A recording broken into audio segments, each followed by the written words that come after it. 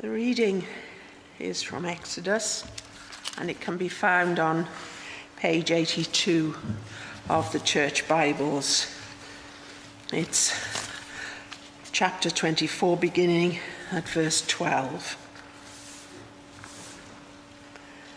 The Lord said to Moses, "Come up to me on the mountain and stay here. And I will give you the tablets of stone with the law and commandments I have written for their instruction." Then Moses set out with Joshua his assistant, and Moses went up on the mountain of God. He said to the elders, "Wait here for us until we come back to you. Aaron and Hur are with you, and anyone involved in a dispute can go to them." When Moses went up on the mountain, the cloud covered it.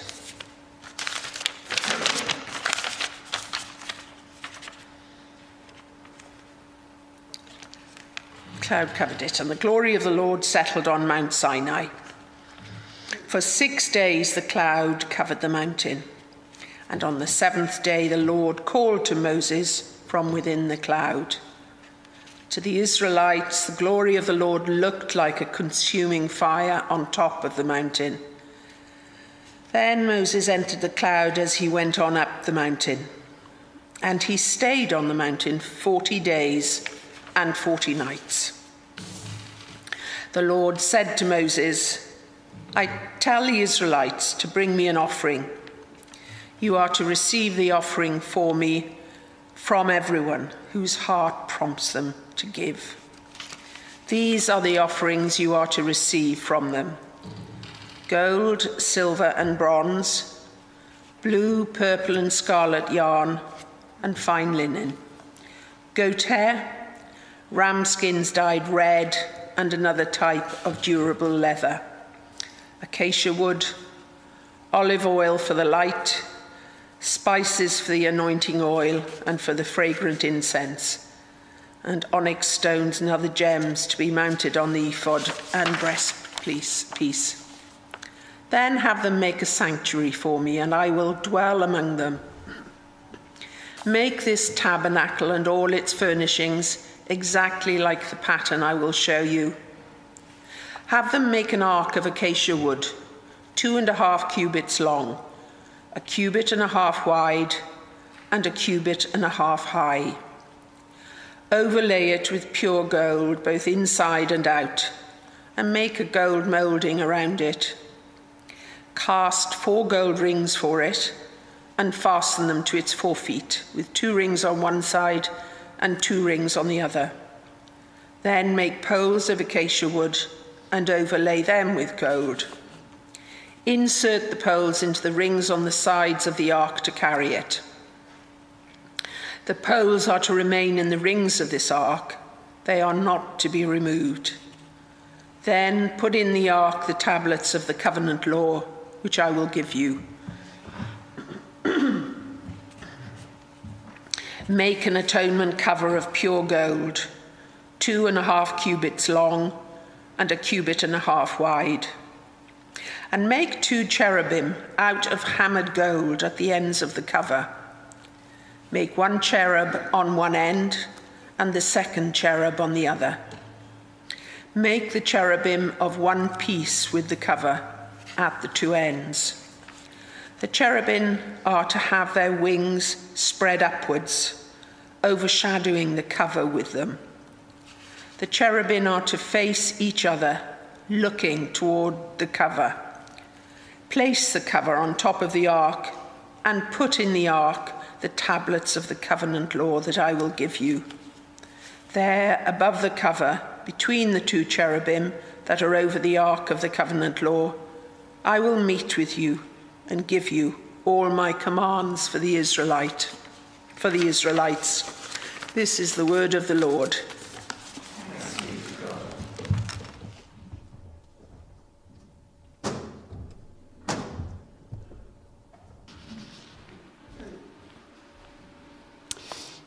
Okay, let's pray together. Heavenly Father, we pray, please, that you would help us as we think about the tabernacle and as we understand more about how you instructed Moses to build that tabernacle and what it means for you to dwell among your people. Father, that you would teach us and instruct us and point us to Jesus. Amen. So as I said at the beginning, a big feature, a big theme of this passage that Sue just read the beginning of is to do with, well, the tabernacle, but really about, can God and mankind live together? Can God dwell amongst people? That actually is a big theme of the Bible. At the beginning of the Bible, God makes mankind, makes Adam and Eve, and they are in the garden that God puts them in, and God walks with them. They can be together. But Adam and Eve are thrown out of the garden, having rebelled against God. But by the time you get to the end of the Bible, God is dwelling with people again. And you can see the whole of the Bible as being about, how can people live with God? How can God dwell with people? What needs to happen for us to be able to come back to be with God? And this passage in Exodus about the tabernacle is about how God can dwell with his people. At this point in the book of Exodus, the people of Israel have been rescued from slavery in Egypt. We've seen that. And they've been brought to Mount Sinai. And Moses, we've seen, went up the mountain. And God descended on the mountain. God and man coming together again. And God gives to Moses the law, the 10 Commandments, and a whole load of other commandments, which John brilliantly preached on for us last week. God and man coming together. God speaking, giving the law. But the people of Israel were not going to stay at Mount Sinai. They weren't going to stay there in the presence of God. They were going to be taken to the promised land that God said he would give to them. But God said to them to build a tabernacle, a tent, that would be where he would dwell amongst the people, such that wherever they went, God could be with them. It was like a mobile Mount Sinai that would go with them wherever they were, so that God was dwelling amongst his people. And God instructed Moses how to build the tabernacle with quite a lot of detail. And every bit of the tabernacle is significant and tells us something, teaches us something about how people can relate to God. And so we're going to have a tour of the tabernacle. I've taped out in this part the sort of floor plan of the tabernacle. So it goes from there, you'll see on the floor there, stretches up to here and goes up onto the chancel. So it goes up where the communion rails go round and to the back there. This is the size of the tabernacle. It's to scale. It's not very big, really, is it? And let's take a tour of the tabernacle. Let's go through, item by item, what God told them to make. And so we start with the ark, the place to meet God. So that's back this way. Don't worry, I'll go this way. You stay there. The ark. This is the first item that God describes to Moses and tells him to build. It is a box about this size. So again, it's not huge, is it? A box about this size. And it was to be covered with gold on the inside and out. There were to be rings on it and poles put through the rings so that it could be carried. The poles kept in the rings so that no one had to touch the ark. They could just lift it using the poles when it was to be moved. And inside the box, inside the ark, was to be the 2 stone tablets of the covenant law, which had on them the 10 Commandments. They were to go inside the box, inside the ark. And a lid was to be put on the ark. And on that lid was to be the figures of 2 cherubim, like you can see on the image on the screen. We don't know exactly how they made that, what those cherubim looked like, but we do know they had wings which were to come up over the ark, that the faces of the cherubim were to be downwards. And it says, verse 21 and 22 of chapter 25, verse 21 and 22 says this: place the cover on top of the ark, and put in the ark the tablets of the covenant law that I will give you. There, above the cover, between the 2 cherubim that are over the ark of the covenant law, I will meet with you and give you all my commands for the Israelites. This is the place where the people could meet God, where God would meet with his people. And the cover on the ark, the lid, was called the atonement cover, or the mercy seat.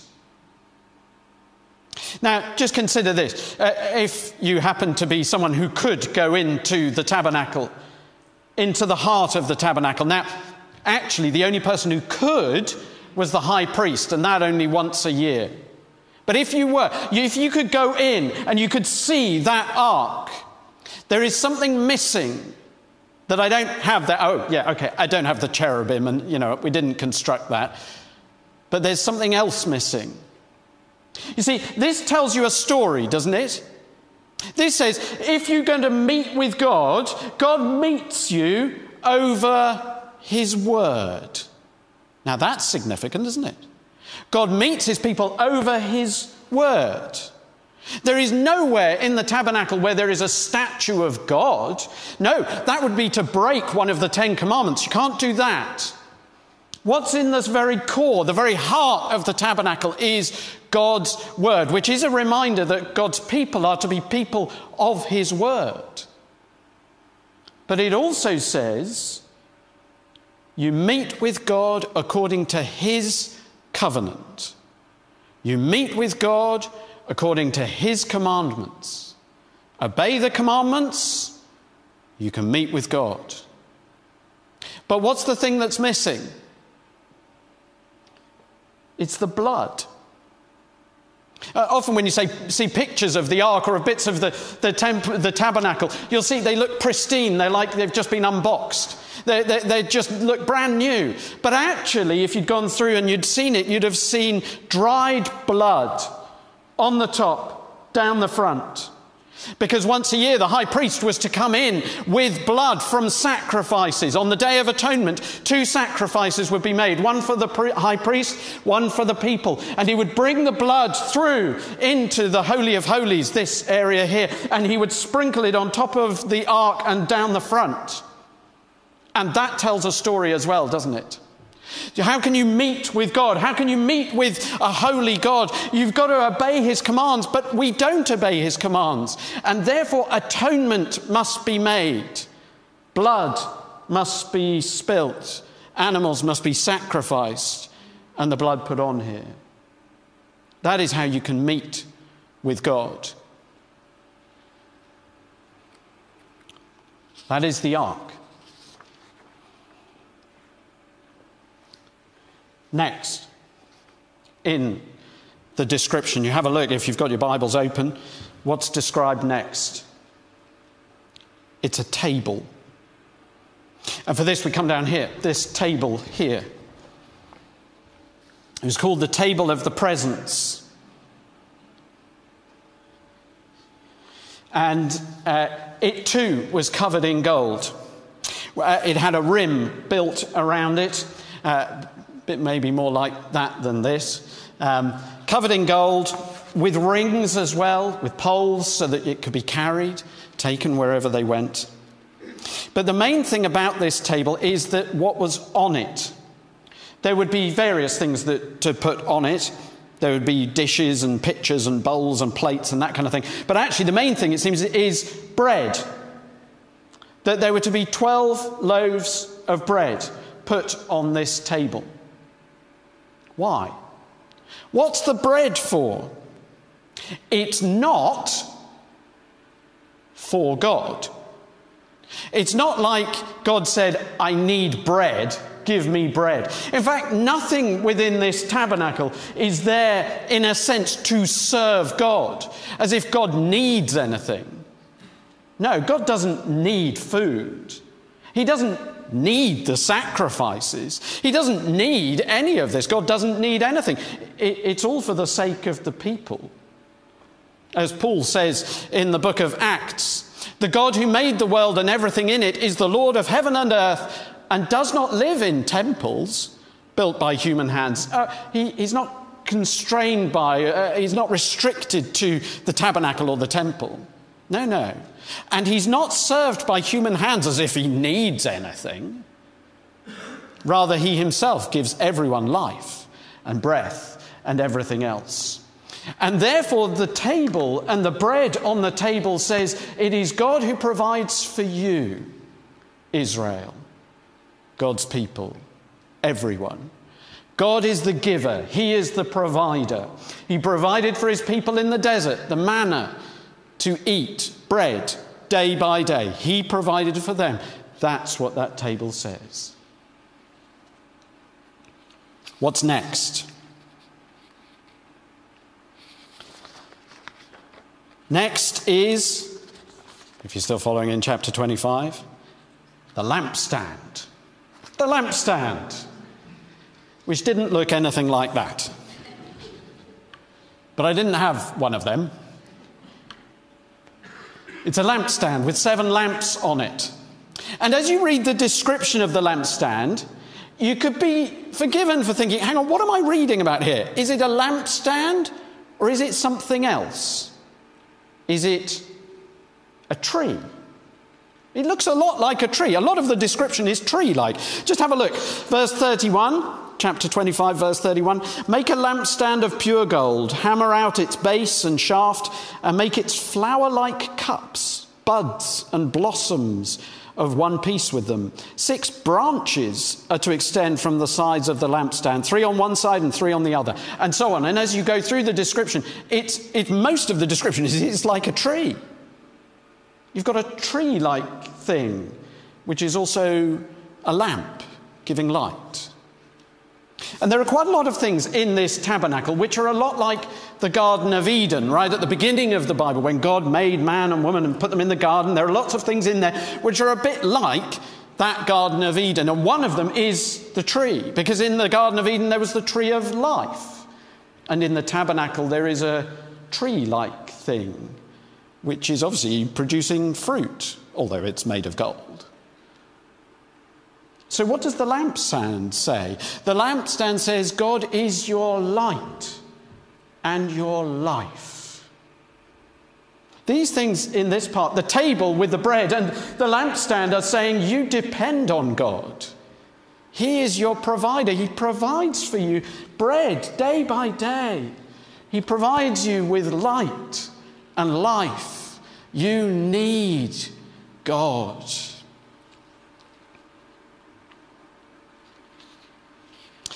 And then you come to, well, what's next? The next chapter, actually, chapter 26, is what they've called the tabernacle, which is the tent. So chapter 26 is a description of how to build the tent, because this whole area that I've marked out here is covered with a tent. In fact, there's more than one covering. You've got at least 3 coverings over it of different sorts, so it makes it waterproof and that sort of thing. But you've got a tent going over it. And you've got the description in chapter 26 of the materials that they're to use, how they're to build it, the size of it, and the frames that they're to make. So they make the frames and they put the covers over it. And then towards the end of the chapter, it says, actually, there's to be a cover, there's to be a curtain within the tabernacle, which separates off that bit from this bit. This bit is the holy place. That is the most holy place. And so we'll draw the curtains. Colin, could you draw that curtain? And I'll draw this one.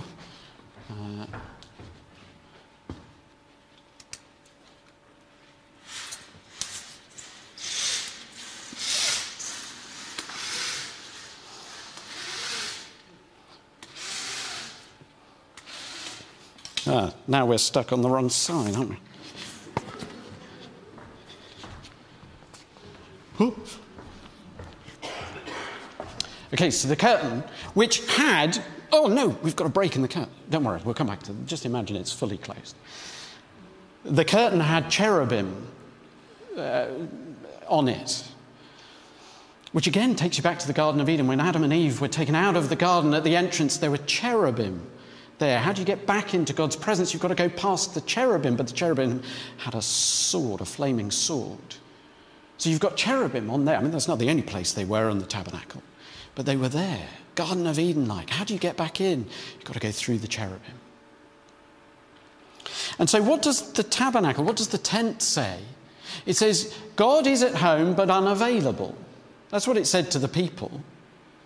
Because the tent covering was sort of saying, yeah, this is the tent. This is where God is. If you'd been an Israelite living around the tabernacle, which is how they lived, they were around it, you could look and you could see the tabernacle. Actually, there was a courtyard around the tent, so it goes further round. There was a kind of barrier around, a courtyard going round.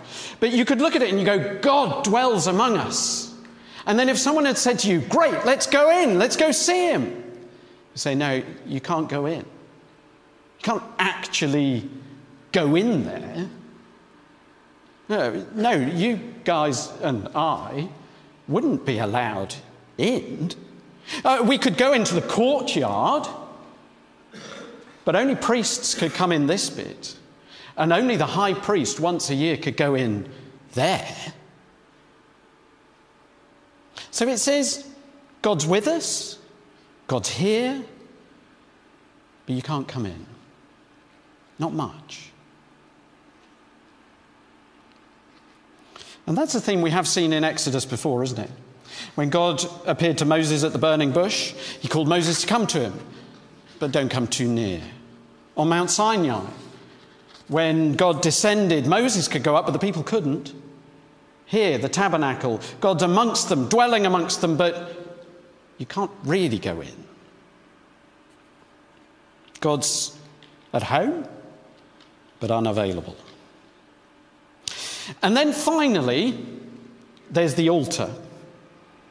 Now I'm going to come over here, so if you guys, you might need just to look round. You've got the altar, which is outside the tabernacle, outside the tent, and would have been much, much bigger than this. 7 foot by 7 foot, big square. Now, what do you think of when you think of an altar? I think that it's going to be a table. It's not. It's a big fireplace. It's a furnace going up, fire all the time in this big altar. And this is the place where people could come. There's only one entrance to the whole tabernacle courtyard. So this is within the courtyard, but outside the tent. There's only one entrance coming in through there. Now consider what this says to people about God, about God's presence amongst them. As they come into the courtyard, what do they see? An enormous fire.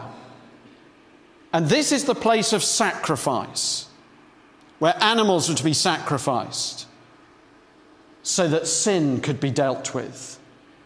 As people came in, it shouted to them saying, between you and God, you've got your sin that must be dealt with, and it can only be dealt with by death.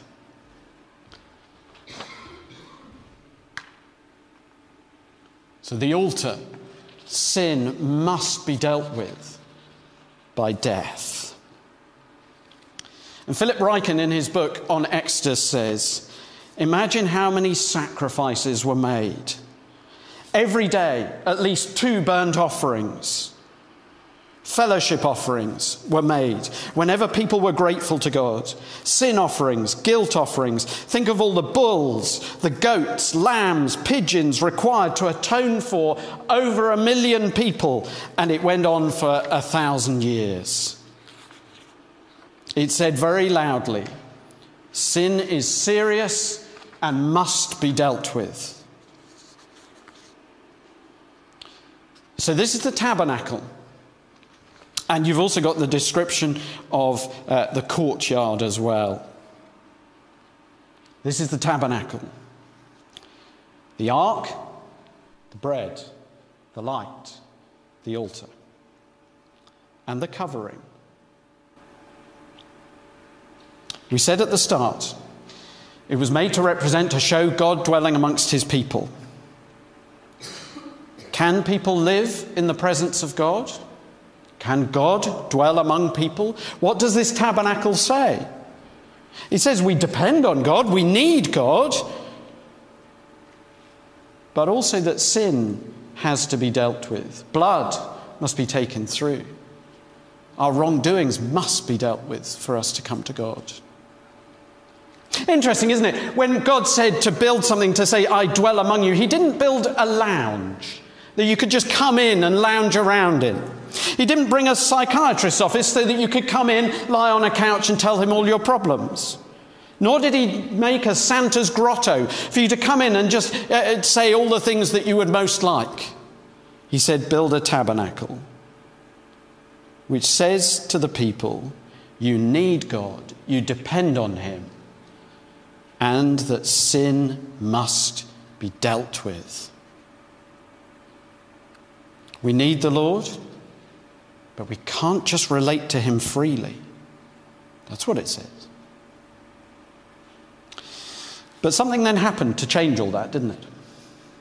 Yes, it did. Something has happened to change this, so that we don't need the tabernacle anymore. We must learn the lessons from it, but we don't need it. What happened? Well, Jesus came.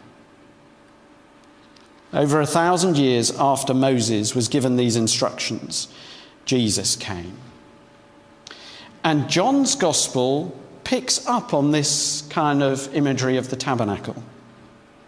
At the beginning of John's Gospel, when talking about Jesus, he talks about the Word, who was with God and was God. And in chapter 1, verse 14, says this, the Word became flesh and made his dwelling among us. And when it says made his dwelling among us, more literally, that is tabernacled among us. It's the same word. The Word became flesh and tabernacled amongst us. Pitched his tent among us. Not in a tent, but in flesh, in the person of Jesus. And as you go through John's Gospel, there are various features of the tabernacle that John picks up on and mentions. In fact, some have observed, and I think this is right, that as you go through John's Gospel, speaking about the life of Jesus, he picks up on features of the tabernacle in a way which actually take you from outside the tabernacle through and in. Let me show you. None of them are actually in the temple of the tabernacle. They are all fulfilled in Jesus. Let me show you. So he says at the beginning, the Word became flesh and tabernacled amongst us, dwelt among us. That's Jesus, God living among us. Then in chapter 1, a little later on, it says this, look, the Lamb of God who takes away the sin of the world. John the Baptist says that, doesn't he? Now, what's the Lamb of God? The Lamb of God is a sacrifice for sin. It's like you come to the altar. The ultimate sacrifice, the ultimate lamb is Jesus. He will deal with the sin of the world. The priests had to make sacrifices day by day, year after year, hundreds and thousands of sacrifices made. But Jesus, the ultimate sacrifice, the Lamb of God who takes away the sin of the world, only needs to be sacrificed once. when he dies on the cross. Then in chapter 6 of John's Gospel, the altar, sin must be dealt with by death. Jesus fulfills that. Then in chapter 6, Jesus says, I am the bread of life. Whoever comes to me will never go hungry. Jesus is the bread, the provision by God. Jesus says, come to me and I will give you food that will mean that you never hunger again. This isn't just about your daily provision of your need for sustenance, your need for food, your need for lunch, which may be creeping up on you right now. It's not just about that. It's about Jesus saying, I can give you meaning, purpose, what life is all about. I am the bread of life. And then in John chapter 8, Jesus says, I am the light of the world. Whoever follows me will never walk in darkness, but will have the light of life. The lampstand. God is your light and life. Jesus is the light of the world. This is saying you need Jesus to provide for you, to give you meaning, purpose, light, direction, everything you need in life. Come to him for what you need. So often we look to other things, don't we? We look to ourselves, we look to other people, we look to other things to give us meaning and purpose when Jesus says, I'm the bread of life, I'm the light of the world. We need to come to him. Okay, so what about the ark, the place to meet God? Where's that in John's Gospel? Other Gospels, accounts of Jesus' life, point to the cross and say that when Jesus died on the cross, the curtain in the temple was torn in two from top to bottom. So let's just draw the curtain again.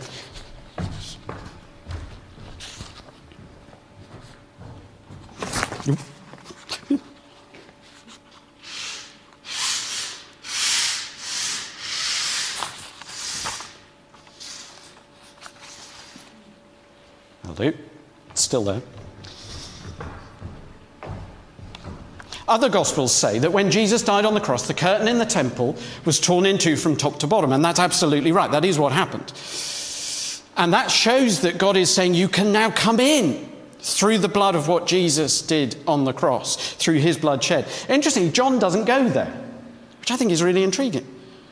But John does talk about blood, which the other Gospels don't talk about so much. When Jesus has died on the cross, it says this: instead, one of the soldiers pierced Jesus' side with a spear, bringing a sudden flow of blood and water. John focuses on the blood shed.